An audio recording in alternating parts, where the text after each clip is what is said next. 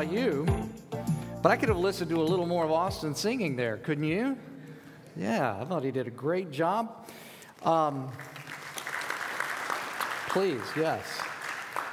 In the program that you were given, I hope that you will just take a look at that and notice that we have a new section that's in there that's called Volunteer of the Week, and you get a chance to meet some of the people that are serving every week in our church. And we've got Sam Baggett there, and you can learn more about Sam. And, maybe even if you have a chance, send Sam a note, or if you know him, just say hi and just say thanks so much for serving us here at City Church. Let me say a word of prayer. Would you bow your heads with me? Lord Jesus Christ, as we come before you this morning, we are mindful that there are people, we're just mindful of people here at this church who have loved ones, family members, friends in Florida that are digging out from underneath the effect of a tragic hurricane.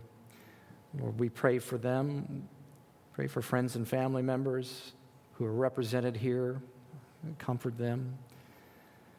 Mindful of the fact that there are things going on all over the world right now that feel frightening and dangerous. And Lord, I pray that you would remind us as a people that you are sovereign, that you are providential, that you are in control.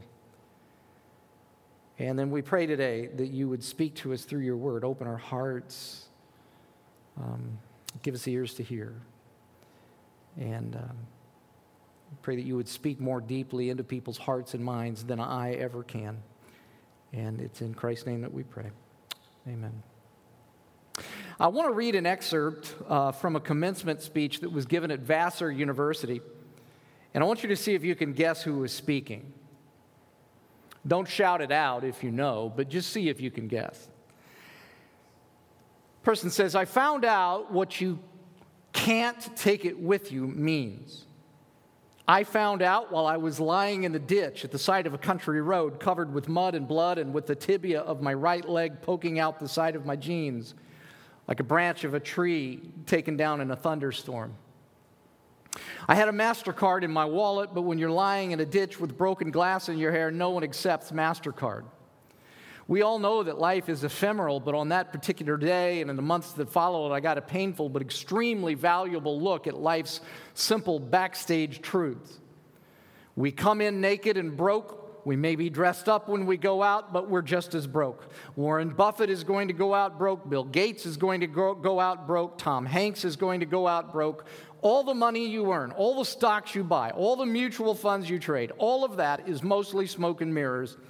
Right now, we have the power to do great good for others, so I ask you to begin giving and to continue as you began. I think you'll find in the end that you got far more than you ever had and did more good than you ever dreamed. What pastor do you think gave that speech at Vassar University? That was the horror author Stephen King. Surprise you? It was after he was walking along the side of a road near his home in Maine and was hit by a van and had a long recovery, nearly died, had a long recovery after that. You surprised by that? By what he had to say? This morning we wrap up a series that we began a couple of weeks ago called Right on the Money. In the first week of the series, we talked about how to know if money is an idol for you. Last week, we talked about the power of money to blind us to the true state of our soul. In his book, Counterfeit Gods, pastor and author speaking on that subject once wrote this. Pastor and author Tim Keller once wrote this. He said, as a pastor, I've had people come to me and confess that they struggle with almost every kind of sin. Almost. I cannot recall anyone ever coming to me and saying, I spend too much money on myself. I think my greedy lust for money is harming my family, my soul, and people around me. Greed, he says, hides itself from the victim. The money god's modus operandi includes blindness to your own heart. Yeah, that's what we talked about last week. The power of money to blind us to the true state of our soul. This morning, though, as we close out this series, I'm operating off the assumption that there are a good many of us in the room this morning, or who are listening to this podcast, who genuinely want to be more giving, more generous with our financial resources than we are, which is not to say, by the way, that you aren't generous. You might be, by all objective measures, more generous right now on a percentage basis with your income than the average person. But I suspect that many of us would like to be characterized by an ever-increasing generosity. And do you know why I operate off of that assumption this morning? Do you know why? Because there is a cause and effect relationship between grace and generosity. I'll put it this way: the deeper your experience of the free grace of God, the more generous you long to be. The deeper your experience of the free grace of God, the more generous you long to be. You can't help it. You can't stop it. It's just the way grace works. Grace expands your heart and it enlarges your vision, and you can't help but get swept up in it. Grace creates a roaring, rushing, overflowing river of desire to bless others. I was trying to think of a phrase to describe the kind of generosity that grace inspires. And of course, the phrase that a lot of people use, and it's an overworked phrase, radical generosity. Radical, it's overworked. I just happened to come across this article that I'd read some years earlier, and I'd filed away. It was an article published in the journal Neuroscience, which, trust me, I don't read on a regular basis. I don't even know how I came across this article.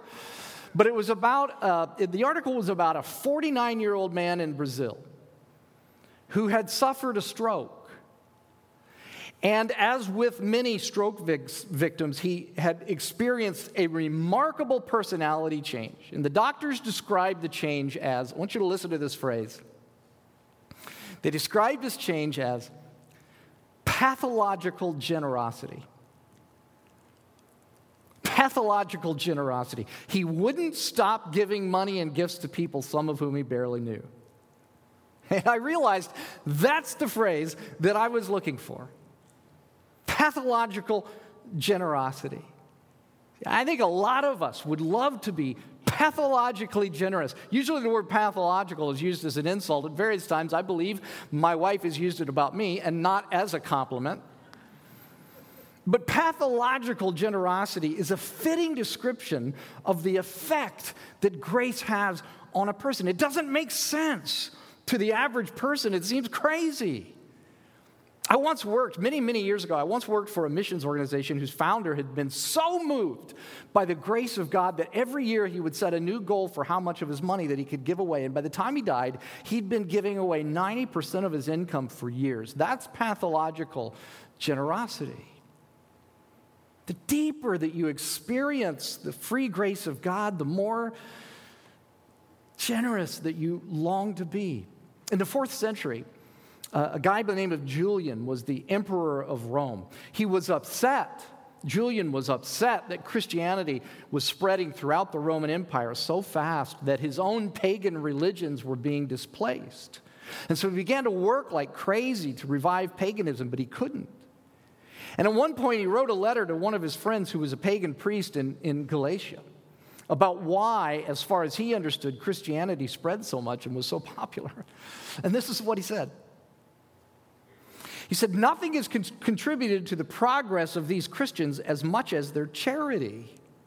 The impious Galileans," that's how they referred to Christians back then, as Galileans. "The impious Galileans provide not only for their own poor, but for ours as well." Do you know what he's saying? Do you know what he's saying there? He's saying their movement keeps expanding because these people are pathologically generous. They give not only to their own poor, but to our poor too. And over the 9+ years that City Church has been around, I've spoken to so many of you who have said that you've been deeply affected by the grace of God since you've been at City Church. And so I suspect that there are many of you who feel this roaring, rushing, overflowing river of desire to bless others with your generosity. But something holds you back. Something holds you back. And it's not greed. Not really. In fact, I'll tell you something. I've never met a person at City Church that I ever walked away and thought, that person's greedy. Never met a person like that. And I will tell you, I'll be perfectly honest with you. Like in other churches I've been in, I don't walk around thinking, who's greedy, who's not. It's just not a thought that goes through my mind. But there have been, in other places, occasionally people that I've met, and I thought, Never a person here at City Church. I've never met a person here that I thought was greedy. But I do think there is something else that holds some of you back, maybe, from the generosity that you would long to demonstrate. And it's that something else that I want to go after this morning. Would you find Numbers chapter 13 in your Bible this morning? Numbers chapter 13, back in the Old Testament. So the way it goes is Genesis is the first book, then Exodus, Leviticus, Numbers chapter 13. Genesis, Exodus, Leviticus, and then Numbers chapter 13. And I want to set the context for this passage. Israel is a brand spanking new nation, right out of the box.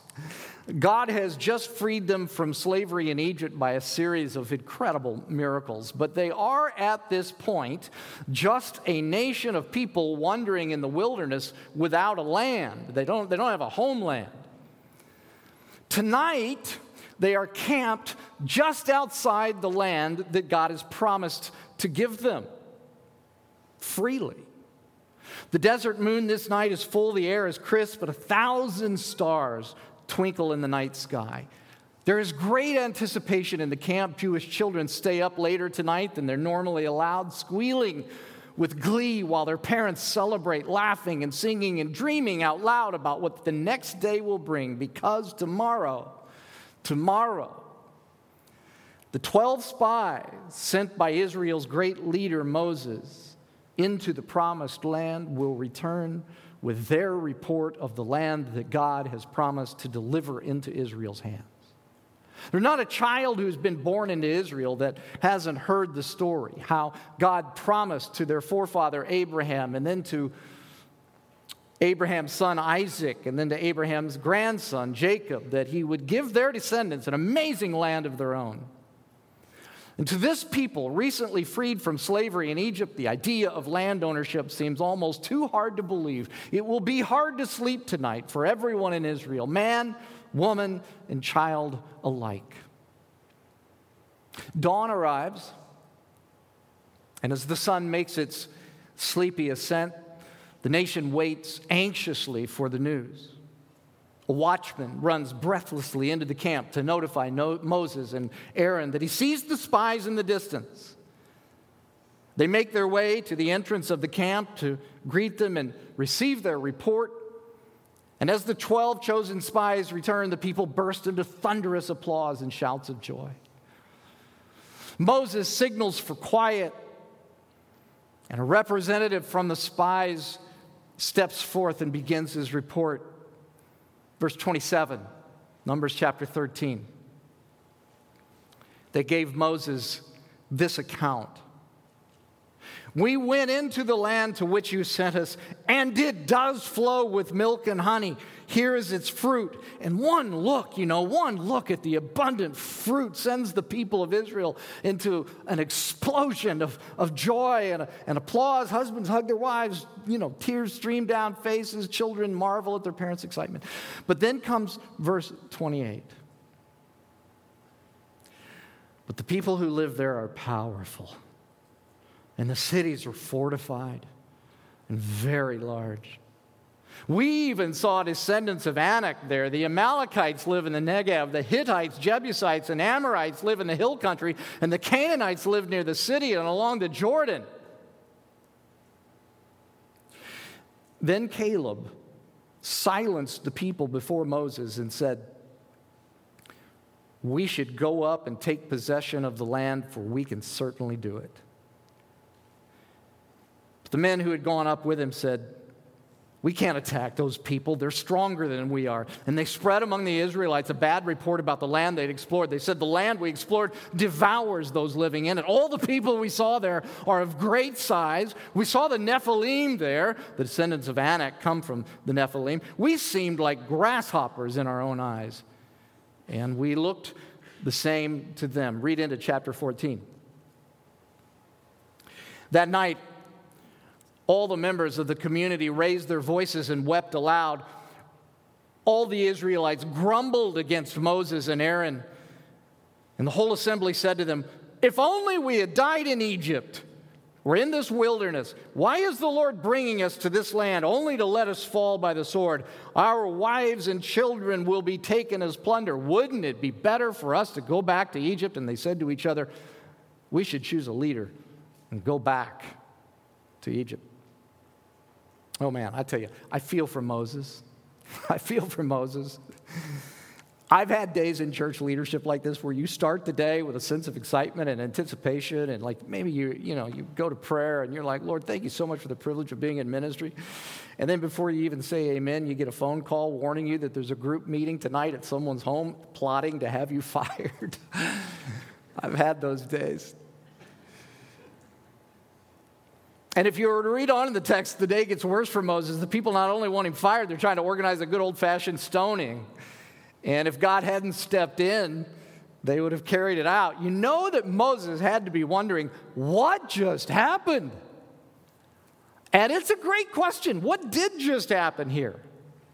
What caused these people of promise to burst into such a knee-knocking buzz of pessimism and hopelessness? Why did they so quickly cut and run and abandon their hopes and dreams and the better life that God graciously wanted to give them? Why? Now you might be thinking to yourself, well, I mean, Jeff, those are fair questions, but what in the world does any of this have to do with being right on the money? This passage doesn't even mention money anywhere. No, you're right. It doesn't. But as I said a moment ago, there's something that holds some of you, maybe many of you, back from responding to the grace of God through ever-increasing, pathological even, generosity. And one might ask the same question of you that we ask of this group of people. What's keeping you from giving expression to that impulse that is a result of experiencing the free grace of God? Well, what's holding Israel back from responding to God's free and gracious gift of land? What's holding them back? If you could summarize it in a word, what would the word be? It's fear, isn't it? It's fear. You heard it. We seemed like grasshoppers in our own eyes, and we looked the same to them. Can you hear it? Can you hear the fear? Here's what they're saying. If we respond to God's gracious gift of this land and go up and try to take possession, we will be destroyed. We will be cut off at the ankles. We will be wiped out. And isn't that what's holding some of you back from increasing levels of generosity? Isn't it fear of being wiped out? If I respond to this impulse of God's grace toward generosity, I might become pathologically generous, and I will be wiped out financially, and God won't be there to take care of me. Like Israel, we really don't believe that if we trusted God completely, He'd come through. It's fear. Fear. There are a couple of things that this text tells us about fear that I want to point out to you.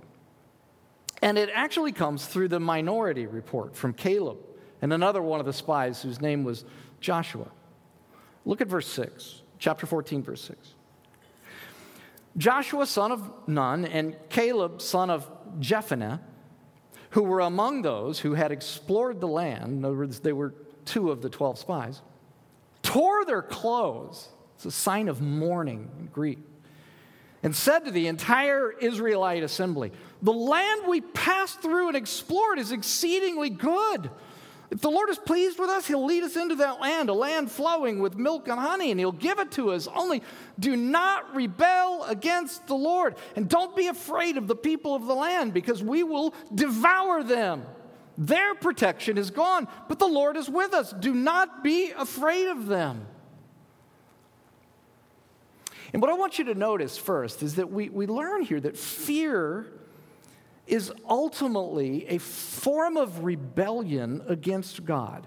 Fear is ultimately a form of rebellion against God. Caleb says, don't rebel against the Lord by being afraid of the people of the land. The Lord is with us. Now, I want to make sure that we make a distinction here between fear as an emotion and fear as an excuse to resist God's grace. Fear as an emotion isn't wrong in and of itself. That's a natural response to danger. Caleb wasn't saying, don't feel fear. Caleb was saying, don't use fear as an excuse to resist God's grace. God was freely giving Israel this land, but Israel was resisting the gift out of fear, and Caleb says that this is rebellion against God. Have you ever thought about it that way? That fear is rebellion against God. Second, I want you to see that it tells us why fear is rebellion against God. Fear is rebellion against God because in your fear, you are either giving more weight to what you stand to lose than what you stand to gain, or you trust in the created more than the creator. Now, I want to go back for those listening to the podcast, and I want to say it again. The reason that fear is rebellion against God is because in fear you are either giving more weight to what you stand to lose, or at least what you think you stand to lose, than what you stand to gain, and or you trust in the created more than the creator. And in Israel's case, it's both, isn't it? Clearly, they give more weight to the security that they think they stand to lose than the land that they stand to gain. You can hear it in their complaint. Why is the Lord bringing us to this land only to let us fall by the sword? Our wives and children will be taken as plunder. Wouldn't it be better for us to go back to Egypt?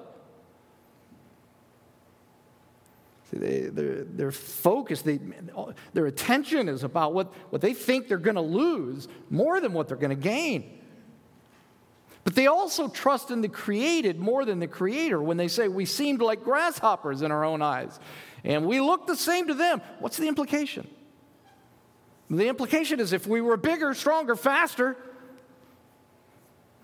we could take them, but we're not. And see, that's trust in the created rather than the creator. And you see, when you're afraid of something, when you use it as an excuse, when you're afraid of something, either because of what you perceive that you stand to lose, or when you're afraid of a challenge that seems too big, what you're really saying is this: God isn't as consequential as what I'm about to lose. Or maybe you're saying, this is more than God can handle. This is more important than God. This is bigger than God. And see, that's rebellion against God because it's a rejection of who he says he is. It's a rejection of his glory, a rejection of his greatness, his value, his goodness. I'll just put it like this. If fear is preventing you from responding to God's grace by being pathologically generous, you are pathologically out of touch with reality. If fear is preventing you from responding to God's grace with pathological generosity, you are pathologically out of touch with reality. Because what you stand to gain from generosity is far greater than what you think you're going to lose. And you see, this is what Caleb was trying to tell these people. He's trying to say, let's go, people. This is a land of incredible blessing. Let's not forfeit it because we're afraid. We will devour them. God is on our side. He's not going to let us down. He promised us this land. It's like, you're crazy if we don't go forward. You're nuts. Don't resist God's grace. But, many of you probably know the end of the story. They allow themselves to be paralyzed by fear.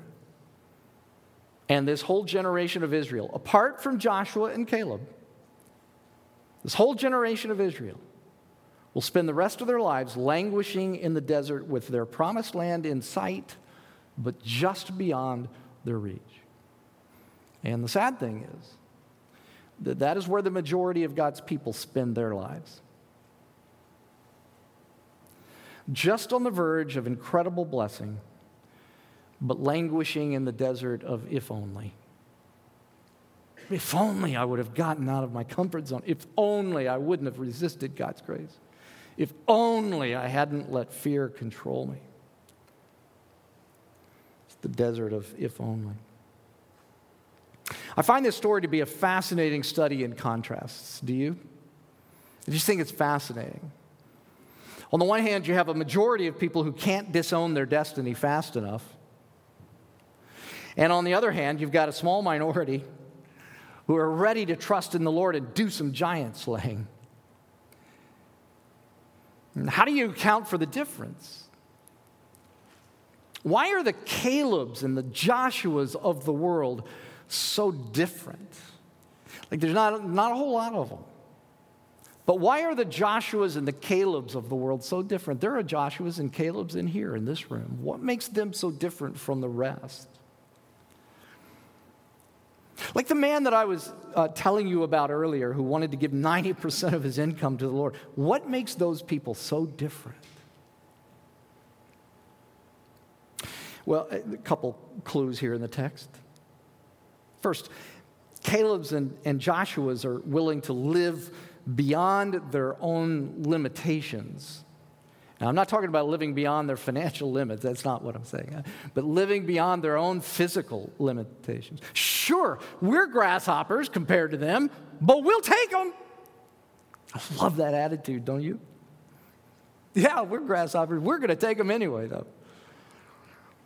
They were willing to go beyond their physical limitations, beyond the point of no return, beyond their comfort zone, and trust God with the results. But when we do that, when we go beyond the point of no return, beyond our own limits of comfort and security, life is never the same again. God uses it to enlarge us personally, to make us more than our limits would ever allow us to be, more courageous, more influential, free of the things that enslave us and hold us back from becoming the people that we want to be and that God wants us to be.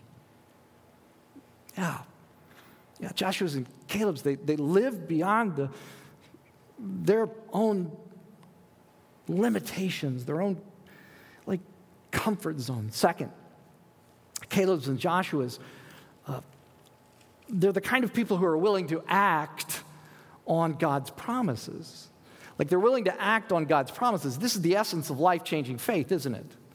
Not just saying, I intellectually believe something, but acting on that belief. For them, it was the willingness to fight the giants in the land because God had promised to give them the land. We will devour them, they said. For you, it's acting on God's promises that He'll provide for you. There's this part of Jesus' famous Sermon on the Mount where Jesus is speaking to the fear which holds so many people back from the kind of generosity that they would like to display. And I'm paraphrasing here, but Jesus says to these people, He asks them, why are you so anxious? Why are you so fearful? Why are you so anxious about food? Why are you so anxious about your clothing? Why are you so anxious about these things? Don't you realize God takes care of the birds and He takes care of the flowers of the fields? And you're way more valuable than they are. Won't He much more clothe you? He's saying, you're out of touch with reality if you think that you can outgive the God who owns everything. You're pathologically out of touch with reality if you think you can do that. You see, this is the thing about the Joshuas and the Calebs of the world. Like, they're willing to act on God's promises. That's a promise. I'll provide for you. I'll take care of you. You can't outgive me. It's a promise. But, here's the thing that I find myself asking is why? Why were Joshua and Caleb in this passage willing to live beyond their limitations? Why were they so willing to act on God's promises? And the reason is this, that Joshua's and Caleb's believe that God is for them. They believe that God is for them. And I wonder if you believe that God is for you. Caleb says, their protection's gone, but the Lord's with us. Don't be afraid of them. Why were they so convinced that God was for them? Well, if you were to look down a few verses in chapter 14, God refers twice in the following verses to the fact that he had delivered Israel from slavery in Egypt miraculously. And what he's saying is, look at what I did to rescue you as a nation from Egypt. Look at all the miracles I did. How could you think that I would do all of that to save you just to let you down when you decide to obey me and go into the land? Why would you think I'd let you down now? Remember what a miracle your salvation is. And see, that's why Caleb and Joshua believed God was for them, because they remembered how miraculous their salvation was. Do you believe God is for you?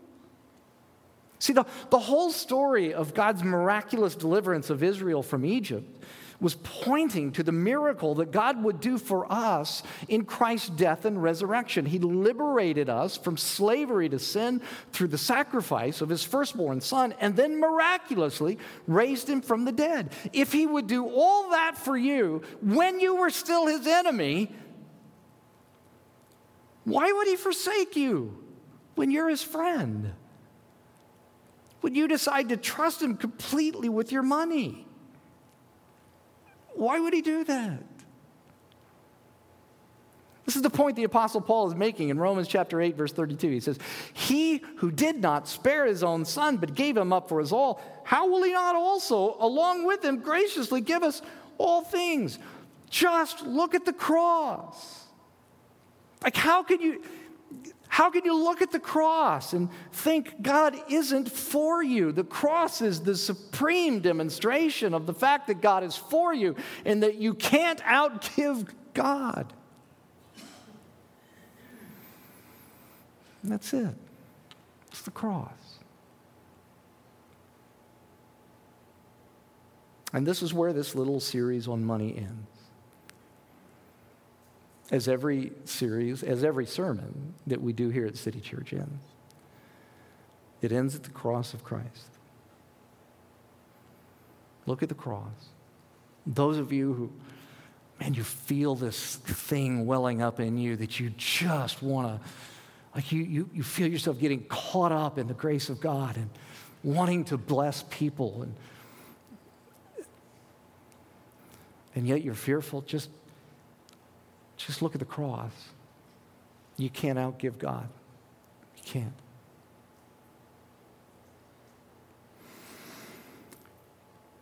I hope you've noticed that conspicuously absent from this series on money has been any talk about some specific percentage of money that you should be giving away. That's because I don't believe the New Testament teaches that. I don't think it teaches that you should be giving some specific percentage of money. Plus, should isn't a powerful motivator. There's no motivator more powerful than the grace of God in Christ. Nope. I would just say this. Here's my only direction to you. Aim to be pathologically generous, whatever pathologically generous means to you at this moment in your life and every year. Set the bar a little higher. Just try to grow a little every year. Challenge every year. Just challenge yourself. See what God does. And I want to say to you, do I think City Church is a great place for you to be generous to? Yes. We try to be the very best stewards of the resources that you contribute to this church, and we want to. You see our vision. We want to bring spiritual, social, and cultural renewal to the city of Evansville and beyond through a movement of people who are being transformed by the gospel of Jesus Christ. Yes, I think City Church is a great place for you to be generous to, but there are other great organizations locally and nationally that you can be generous to. Whatever you do, wherever you choose to be generous, get caught up in that roaring, rushing, overflowing river of desire to bless others that comes from experiencing the free grace of God in Christ. And you will never, ever, ever regret it. Bow your heads with me, if you would.